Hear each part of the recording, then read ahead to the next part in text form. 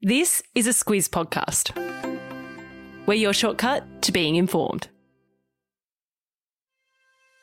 Good morning, I'm Larissa Moore. And I'm Claire Kimball. It's Thursday, the 30th of September. In your Squiz today, Victoria's Health Department is charged over hotel quarantine breaches, North Korea's new missile, money for art, and happy World Podcast Day.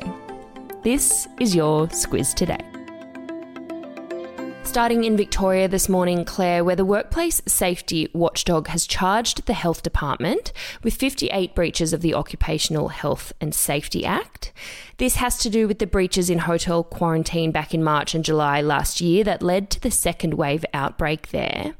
As a quick refresher, that second wave resulted in a 14-week lockdown for Melbourne, the deaths of 801 people, and led to more than 18,000 infections. Yesterday's ruling from WorkSafe could see the department cop some huge fines. Yeah, up to $1.64 million for each of those 58 charges.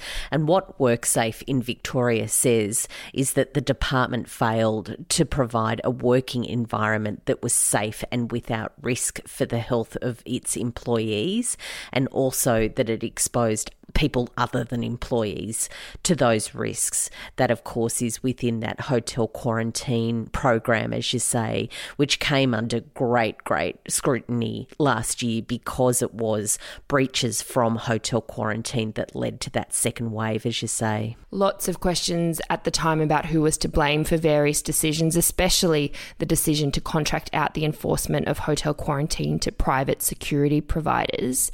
In the end, the head of the Premier's department, Chris Eccles, and the Health Minister, Jenny Mikakos, both resigned over the scandal. They did, and that was a result of the evidence that they gave to an inquiry that was set up by Premier Daniel Andrews last year.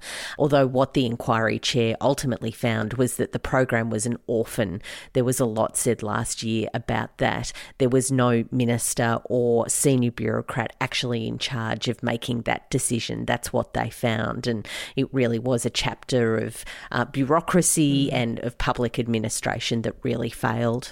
Which brings us then to this investigation from WorkSafe. It'll go to the courts in late October. Coming back to today, hotel quarantine breaches aren't as big a thing, of course, just the high transmissibility of the Delta strain. Victoria recorded 950 new infections, which is the highest number ever recorded in a single day in the state, and 7 deaths, which is the most in a day for this outbreak for Victoria. In New South Wales, the daily case number yesterday was 863 and 15 deaths, the most deaths that New South Wales has recorded since the start of the pandemic. So a tough day overall. Former Prime Minister Malcolm Turnbull addressed the National Press Club yesterday, Claire. He had a few opinions on the recent submarine deal that his replacement, Scott Morrison, has brokered with the US and the UK.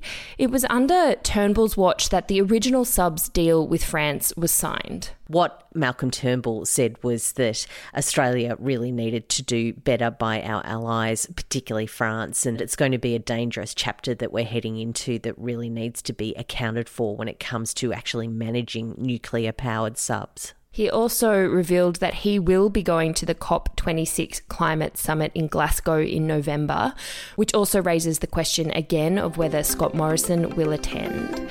Speaking of the climate summit, Claire, as promised, today's shortcut is a look at the climate agenda of 2021 and what we can expect from the conference, as well as the current state of play for Australia. Yeah, I don't know about you, Larissa, but this whole climate debate is filled with jargon. It's filled with concepts that you really do have to concentrate for a second to get your head around. But once you do that, it only takes 5 or 10 minutes. I think we've done it in about 15. We said a few more words and then you're set to actually follow it. It's not that hard, but it does take a little bit of time just to sit down and get across it. It is a big topic. There's also lots of buzzwords and acronyms: COP26, IPCC, net zero, emissions targets. So this shortcut is really the background that'll help you with a topic that's going to be in the news a lot over the next few weeks especially. As always, a link will be in your episode notes, or search for Squiz Shortcuts in your podcasting app. Over to Japan, and they're set to have a new Prime Minister. Yoshida Suga has resigned after a year on the job, and former Foreign Minister Fumio Kishida has won the leadership ballot to take his place. He is set to become Japan's 100th Prime Minister when the Parliament holds an extraordinary session early next month, which is 5 days away. Let's be honest. I can't believe it's October. I know. But he won the party's leadership ballot yesterday, as you say, after Yoshida Suga decided to step down. He called it quits because of anger over pushing ahead with Tokyo Olympic Games because of surging case numbers at that time. And also there's general anger about the government's handling of the COVID crisis and the economic impact. So Kishida may not have that long in power. We'll wait and see how that goes because the country's going to a general election at the end of November. Yeah, he might be the 100th Prime Minister, but he very quickly has a challenge to remain the 100th Prime Minister. Jumping over to North Korea, where state media is reporting that they have successfully tested a new hypersonic missile. It's pretty big news, Claire, because this type of missile has the potential to be one of the world's fastest and most accurate weapons. Yeah, and it really has the potential to change the game in terms of the balance of power in the region, is what experts say. So it's something that's getting intense interest from those at the top of governments and also those military experts. What we know about North Korea is that they've used these sorts of tests to try and position themselves in discussions to have sanctions dropped, whether that's by the United Nations or by the United States. So whether it's actually correct, what the experts will do is have a look at the vision and really try and get to the bottom of what they've tested. But certainly going into an era of hypersonic missiles is quite something. Yeah, North Korea's focus on it is pretty concerning stuff. Onto some lighter news now, and in a move that's likely to have many an impoverished artist cheering, Danish artist Jens Harnig has pulled a swift one on a museum set to feature his work. He was given $115,000 in banknotes to recreate an artwork. He's not done that, Claire. He has not done that. What he has done is that he's handed back the art museum that commissioned the work 2 blank canvases, and he has called his new conceptual artwork Take the Money and Run. It just seems like genius, but the museum is going for it. The canvases are on display, but they're certainly reserving their right to go after him for the money. Yes, he says, the work is that I have taken their money. It's not theft. It is a breach of contract, and breach of contract is part of the work. As you say, we'll see how far he gets away with that. He might have some legal issues coming his way. Finally, Claire, happy World Podcast Day.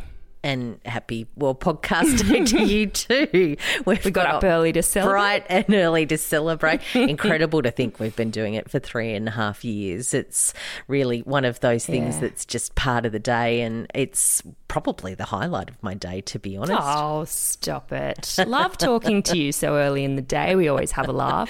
Indeed. But 3.5 years. When we started, the Squiz Today podcast was the first short-form news podcast in Australia. We now have Squiz Shortcuts, Squiz Kids, a news podcast for kids. We have Sport Today, which gives you your daily sports wrap. Thank you to everyone for every listen, follow, subscribe and review. We do really have a blast doing it, and tell your friends about us if you enjoy it as well. On a bit of a technical note though, if you do listen via Apple and you're having trouble with the podcast not appearing or taking a while to show up in your feed, we hear you. It's frustrating. Apple tell us that if you install the latest iPhone update, that should help. We are putting it out on time, but it's an Apple issue that's causing that delay. So get into that software update. That's all from us. Have a good one. Have a good Thursday, and we will be back with you tomorrow.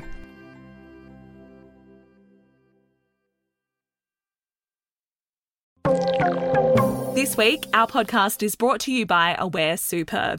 As one of Australia's largest profit-for-member super funds, they have a range of helpful tools, like their My Retirement Planner, which allows you to see how much you'll need for retirement and provides an easy-to-understand plan of how to get there. And better still, it's free for all. Read the PDS and TMD at aware.com.au.